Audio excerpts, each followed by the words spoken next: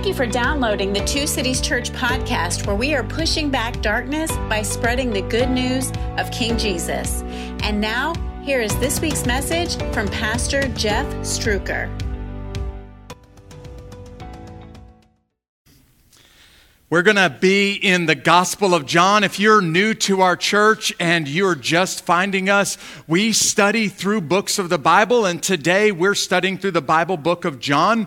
We're in John chapter 11, and I'm just going to tell you, I wrestled with this passage this week. Not because I didn't understand what's going on. You just need to know that there are some times I get to a passage of Scripture, and as a preacher, I think to myself, man, I really don't want to talk about this week. What I want to do is focus my attention on Jesus, and I wish I was one of those pastors that could just open up the Bible and then preach whatever I wanted after I read from the Bible, but I'm just not that kind of guy. So we're going to tackle a group of people in the Bible who absolutely miss it by a mile. And I don't want to talk about these people today, but this is where John is. And he's going to dwell on these religious leaders and how bad they miss who's standing in their midst. And maybe in the process, you'll hear something today that the Holy Spirit will use to speak to your heart. Because maybe, and I'm saying just maybe, there's a little bit in your heart like there is in the heart of these guys in the Bible today. Before we even get into the scriptures, I'll tell you where we're going to go with this. As Christians, you and I, our goal in life, the whole purpose that God has left us here on planet Earth after He brought us out of our sin and called us His son or daughter, our whole goal in life is to live our life like Jesus. Would you agree? Say amen. The challenge is we live in a world that is not pushing us towards Jesus, it's pulling us away from Jesus, which means we have to work at our faith. We have to work hard to run after Jesus. That's the concept that I want you to hear today. And what you're going to see from the Bible today is it's really hard. In fact, it's impossible to run fast after Jesus or hard after Jesus if you're tied to dead religion and a dead faith. You're going to see some guys in the Bible. You can't miss this today. They're going to jump off of the page at you. It's just very obvious from this passage of Scripture that these guys absolutely miss by a mile or a kilometer, depending on where you live, who's standing right in front of them. And I believe one of the reasons that they miss it is because they're tied to this dead, works-based religion, this dead faith, and it's holding them back. And I don't want that to be us. So there's basically three things that the Bible is going to describe today about these guys that they're holding on to that prevents them from running fast after Jesus or running hard after Him. And this may be you, but maybe these three things aren't you. Here's the truth. It could be anything that gets in between you and Jesus. It doesn't even have to be a bad thing. Maybe it's a good thing, and maybe for you, you're chasing after something that's really important in your life. Maybe it's a job promotion. Maybe it's a relationship. Maybe it's a God-given gift like food or sleep or sex. But if you're not careful, I can easily elevate that thing. You can put that thing in front of Jesus, and it's going to become an obstacle to your faith. And these guys today put a few things in front of Jesus, and this is why they miss it by a mile. So I'm going to show you these three areas where these guys, these religious leaders, are tied to a dead faith. Literally, they have a dead soul. And there is something in between them and Jesus. And I just pray that today during this sermon, if the Holy Spirit shows you that there's something in your life in between you and Jesus, you'll do business with God about that thing today. The first challenge, and I'm going to tell you, I am one of the most anti-religious people you will ever meet, because we can turn a dead religion into a set of rules that we hope is going to get us into heaven. And these guys put religion before a relationship with Jesus. It's really subtle, and it's really easy to do. And if you're not careful, you will try to follow the rules, hoping that the rules will make God happy with you, hoping by following enough rules and doing it well enough, like if my good outweighs my bad, maybe God will let me into heaven. That is a lie straight from hell. It is a dead religion that will cause you to spend eternity separated with Him. And this is what you see jumping off of the page at you in John chapter 11, starting in verse 45. We're going to pick the story up after Jesus just performs the miracle of all miracles and calls a dead man out of the tomb alive. And by the way, y'all, He did the exact same miracle for me at 13 years old when He called this dead soul back to life, and He called me to Himself. And if you're a believer in Jesus Christ, He has done the same thing for you that He did for a guy by the name of Lazarus in John chapter 11.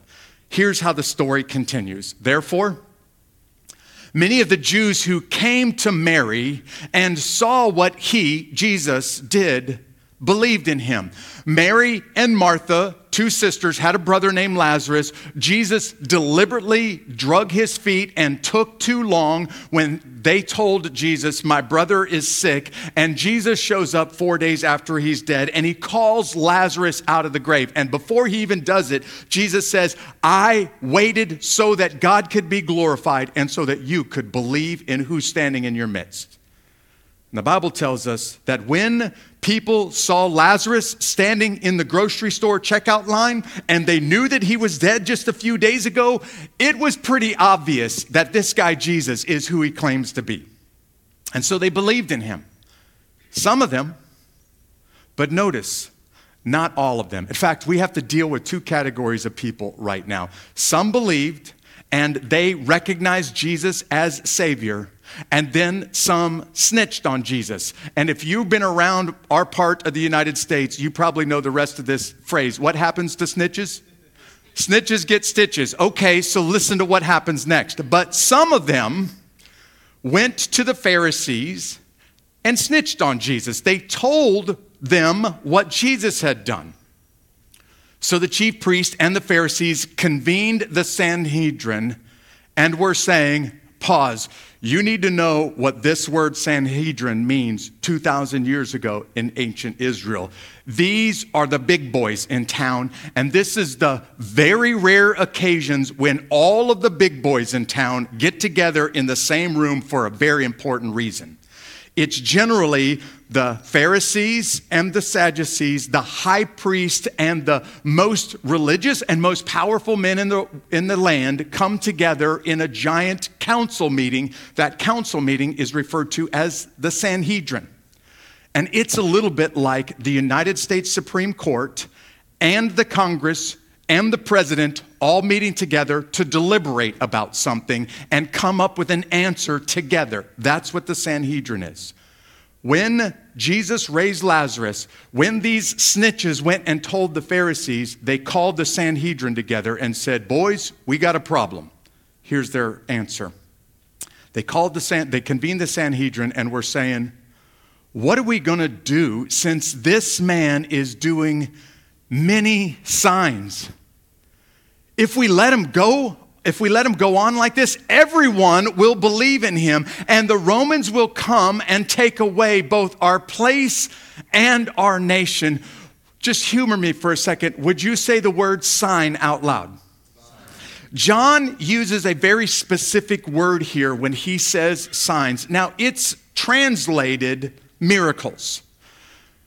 And I'm sitting there looking at what these guys are saying right now. And actually, they're not asking a question. It's rhetorical. They're basically saying, hey, do we all recognize that everybody is seeing the miracles, everybody is believing, and we got a problem now? They're basically saying, everybody has seen these miracles. And the miracles inevitably point to Jesus being Messiah. And now we, the religious leaders, have a problem. John intentionally uses the word sign on purpose here. Because for John, the miracles that Jesus does are a sign that he really is the Son of God. And when I read this part of the Bible, I'm just floored right now. Because I'm looking at the question that they're asking and I'm thinking to myself, are you insane? You just saw Jesus, John chapter 5, heal a man who has been crippled for almost 40 years, and that guy is walking through the streets with perfectly healthy legs. You've just seen John chapter 9, Jesus heal a man who was born blind. We don't even believe God himself can do that, but Jesus has done that. Surely if the crippled man didn't convince you that he is the Son of God, then maybe the blind man, that sign would convince you. And if that still doesn't work, you now see a man standing in your midst, Lazarus, who was dead, and Jesus just did this sign, and you still don't get it?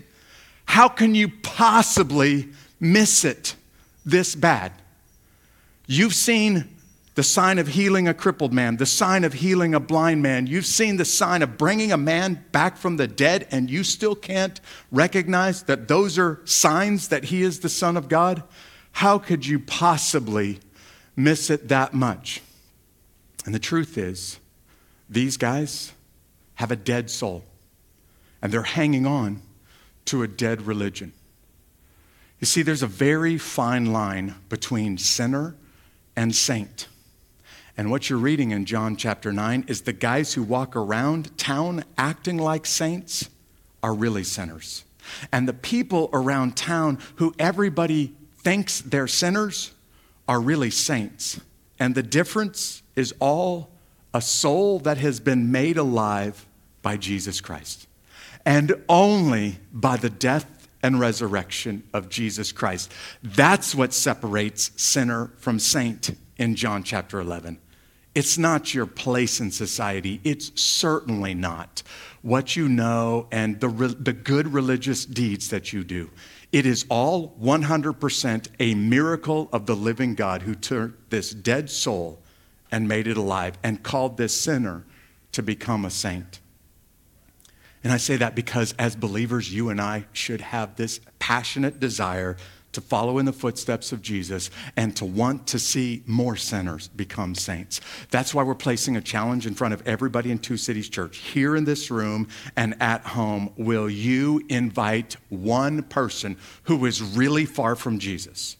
Will you invite them to get plugged in with you this Easter? Will you invite them to join with you in your life group? Because Jesus is all about, listen to this, leaving the 99 and going after the one who's really far away from him.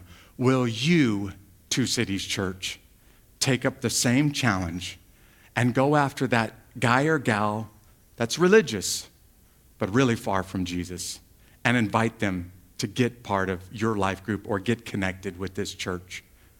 Second thing you're going to see from this passage is why they're holding on to their power and their position so much. And I'm just going to warn you right now, what I say next may hurt a couple of people's feelings. It's not on purpose, but I just need you to know that sometimes you can, even Christians can elevate our respect and our position in society above our relationship with Jesus. And what we're doing is the exact same thing that these Pharisees and religious leaders did when they elevated their position in society above Jesus. Look at what the Bible says next for us in verse 49. One of them, Caiaphas, who, spoiler alert, is going to play a big role in the rest of the book of John. One of them, Caiaphas, who was high priest that year, said to them, "You know nothing at all." Basically, you guys are a bunch of morons. You're not considering that it is to your advantage. Notice the word right here. It's really intentional. It is to your advantage that one man should die for the people rather than the whole nation perish. I feel like I need to explain for just a second who Caiaphas is, and then I'll explain to you what he's saying. Caiaphas is the equivalent of President of the United States. If we lived in an occupied country, he would be the high priest, the one anointed by God to lead the nation spiritually. And because he's a high priest, he's now going to stand up during the Sanhedrin, and he's going to make a proclamation for all of the religious guys in the room. And his proclamation, literally translated, says, Jesus not only should die, but Jesus will die for the nation. But notice, he doesn't just say the people living in Jerusalem right now.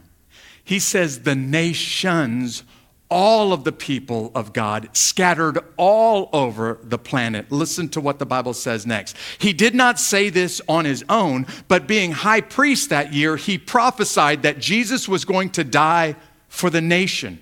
And not the nation only, but also to untie the scattered children of God. I love that word, untie, because of the way that it fits with this sentence, God's children scattered all over the planet. So from that day on, look at this. They plotted to kill the Son of God, the promised Messiah. We got to get rid of him, or else we're going to lose respect and we're going to lose power. So from that day on, they plotted to kill him. Jesus, therefore, no longer walked openly among the Jews, but he departed from there to the countryside near the wilderness. Thanks a lot, Mary, Martha, and Lazarus. Now I can't even hang out in Jerusalem anymore. To a town called Ephraim, and he stayed there with the disciples. Most people believe, I tend to agree with this, that Caiaphas is actually speaking, the Holy Spirit of God is speaking through Caiaphas, even though this man is probably wicked at the heart. The Holy Spirit is speaking and making a prophecy. And the prophecy is for all of the religious leaders in the room. Not only should Jesus die, but he will die. And his death is, listen to this, for the nations.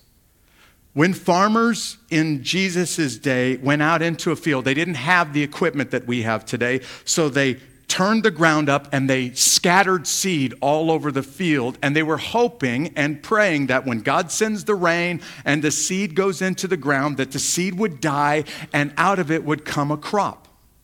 That's the word scattered that John just used. And when they scattered the wheat fields, and it was time to bring the crop in, they would bring the wheat together in bundles, and they would tie those bundles up. And it made it easier to carry the bundles into the barn where they could turn that wheat into flour. And what John is saying, and the language is absolutely spectacular here, is that God has scattered his people all over the nations, and Jesus is going to bring them in, and he's going to untie them. And he's going to set them free. He's going to set them free for their sin. He's going to set them free from their past. He's going to set them free from that dead religion and all of those things that are holding on to their heart. And you just missed a great chance to say hallelujah or amen. You see, God has scattered his people, and they're all over the planet. And he's left his church here on earth to go get them and to bring them in and to set them free. And when you see that video playing at the beginning of our service that shows our core values, it is very, very important that you understand Two Cities Church is passionate about living free. And when we say live free, we mean living free from dead religious rules of saying, do this and don't do that if you're going to be a good girl or if you want God to call you a good boy. Those kind of rules don't get you into heaven. No, we believe that God has called us into a relationship with him, and Jesus has untied us and set us free from those dead religious rules. Now prepare yourself, because this may hurt a little bit. Anybody in the room or at home seen the documentary called The Social Dilemma? Raise your hand. Okay, if you're raising your hand at home, I can't see you. But if you've seen the documentary Social Dilemma, it describes what social media is doing to the world. And some of the brightest minds, some of the originators of the social media platforms are taking a step back and saying, wow, we never expected this to happen. We didn't want this to happen. This is not what we built. And it shows how social media is distorting, and in some cases, hurting society at a big level. And what social media is doing is just putting on display what's already happening inside the human heart. What the social dilemma is saying is the engineers that created these platforms didn't create them to do what they're doing. The sin and the struggle in our heart did this. And I'm now talking about the Christian who spends more time worried about the people on social media and what they think about them than worried about the glory of God. I'm talking about the guy or the gal that spends more time concerned about the grade my professor gave me or worried about what my boss thinks about me. It's not that you shouldn't work hard in school. It's not that you shouldn't do your best for your boss, but I'm talking about turning those things into a false god. They become an idol when they are more important to you than the glory of God and your relationship with Jesus. And I feel it in my heart. I hope you feel it in your heart too. My heart is so twisted. Sin has twisted my heart so much that I can even take a good thing like respect and I can elevate it into the ultimate thing.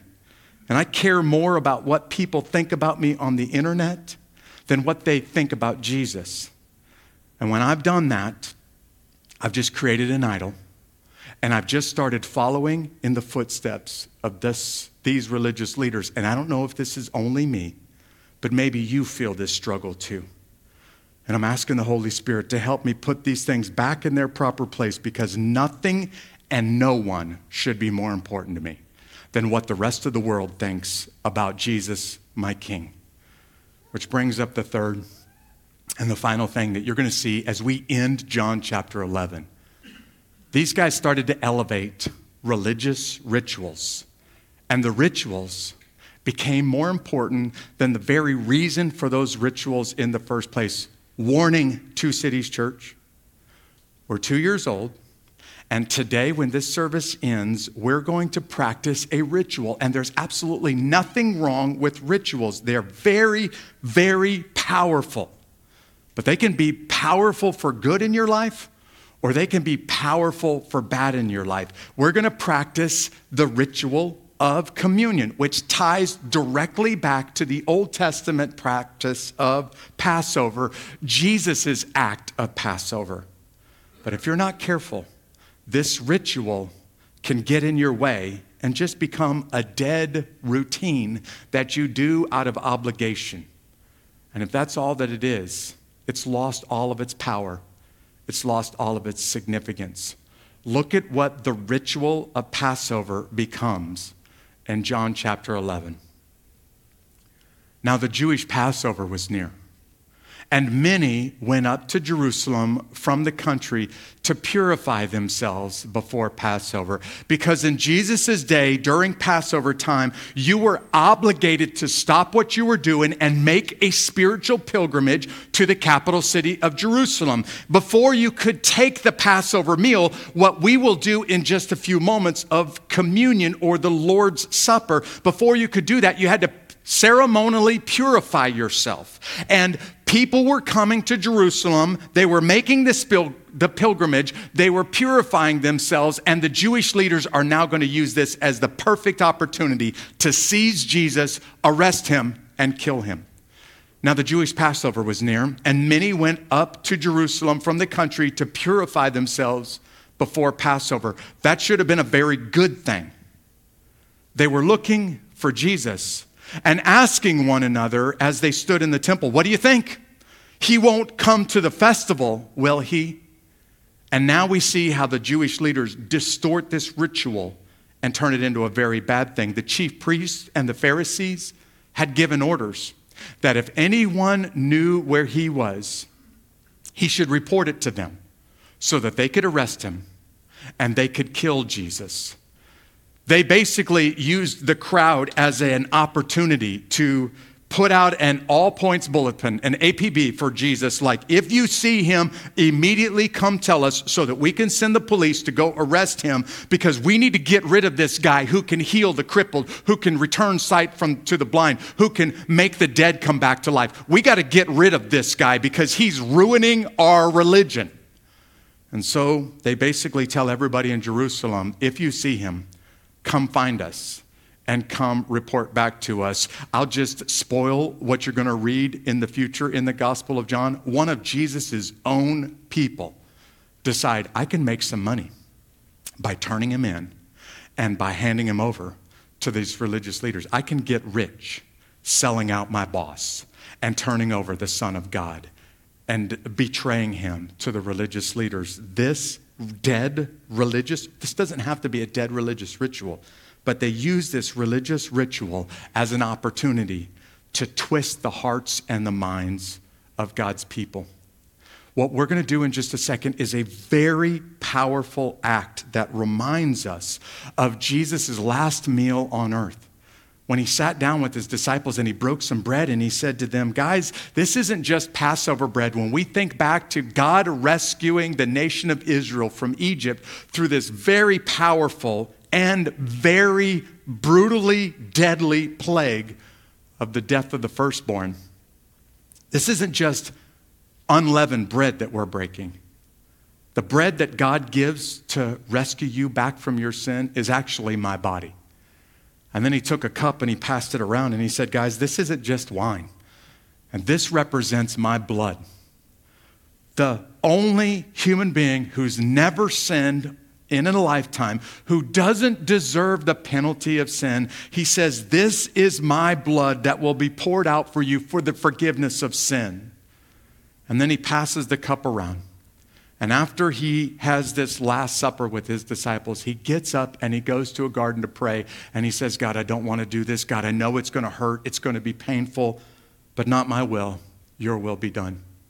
And then the Son of God walks into his enemy's hands and gives his life over in exchange for me and you. And in just a moment, as a church, when we come to the Lord's table, I want to challenge you like the Bible challenges you. 1 Corinthians 11, don't do this lightly. Get serious with Jesus about your relationship. Make sure that things are right between you and him. And if they're not, it's okay to abstain. Just take a break this week, and we'll do this again in a few weeks. And maybe in a few weeks, you should take communion. Jesus says, hey, if you come to the temple and you're about to present your offering, and there's some weirdness between you and one of your brothers, don't present your offering. Go fix the weirdness between you and your brother. Then come back and present the offering. And maybe you're sitting there right now and you know that there's something that's not right between you and another believer. Maybe what you need to do today is skip it and go get that area of your life right. And then in a couple of weeks, when we do this again, you come and take communion. I want this to be very powerful for God's people, because it's our way of looking back and remembering I am completely helpless. I can't be good enough, and religion cannot get me into heaven. So God came and he sent his son Jesus to rescue me and to do for me what I couldn't do for myself. But listen, y'all, this isn't just looking back to 2,000 years ago.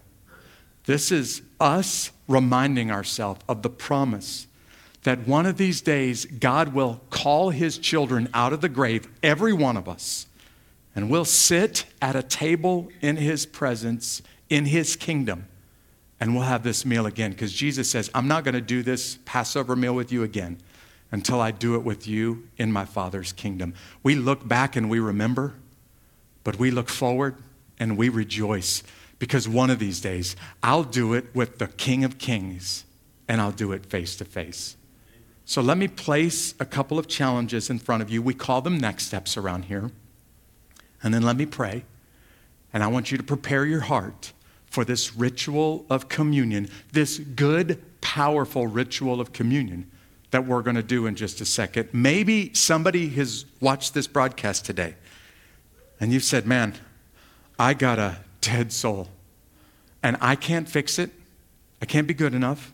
I can't be religious enough, which means pray or read my Bible enough to make my soul come alive. I need Jesus to call this dead soul to life again. And maybe what you need is for God to do the same miracle for you that he did for me, that he did for Lazarus, and give you new life or make you born again. In just a second. We hope you enjoyed this message. Don't forget to subscribe to our podcast and to stay in touch by joining our email list through the link in the show notes. Have a great week.